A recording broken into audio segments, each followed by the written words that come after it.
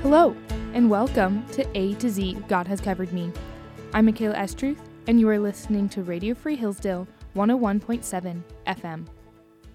Today, our verse, beginning with the letter K, comes from Psalm 34:13, which says, "Keep your tongue from evil, and your lips from speaking deceit." As previously discussed in other episodes, historically, the Psalms were written by several different authors across several years. However, this psalm, Psalm 34, is attributed to David, the king of Israel. Psalm 34 opens saying, "I will bless the Lord at all times. His praise shall continually be in my mouth." This verse essentially declares the positive command of our verse today. Psalm 34 then recounts the faithfulness of the Lord and his deliverance. Verse 7 says, "Taste and see that the Lord is good. Blessed is the man who takes refuge in him." Especially being so close to Thanksgiving, the command to taste immediately brings to mind delicious homemade dishes, savory flavors, and hearts full of happiness.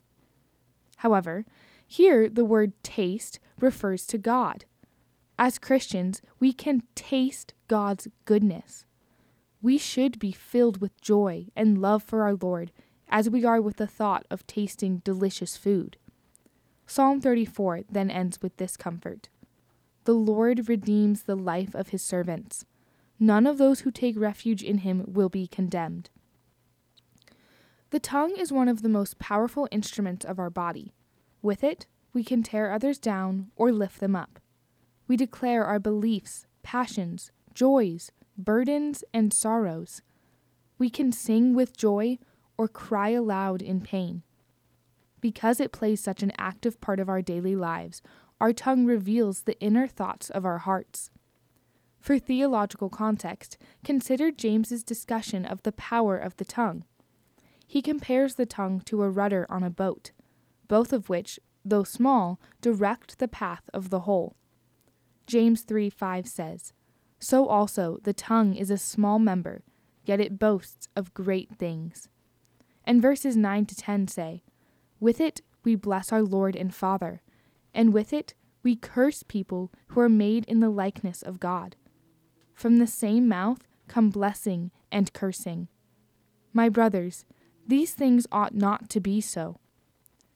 Since our tongue is so vital to our character, we ought to use it to always give thanks. Paul says in Ephesians 5:20, "Singing and making melody to the Lord with your heart, giving thanks always and for everything to God the Father in the name of our Lord Jesus Christ." The act of giving thanks trains our hearts to always be reminded of God's faithfulness, producing a refined character in us.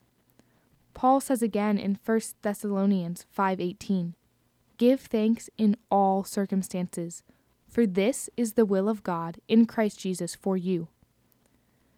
With this week leading up to Thanksgiving, remind yourself daily, every hour, what you are thankful for. Paul says to give thanks in all circumstances, always. This week of Thanksgiving should remind us of that truth.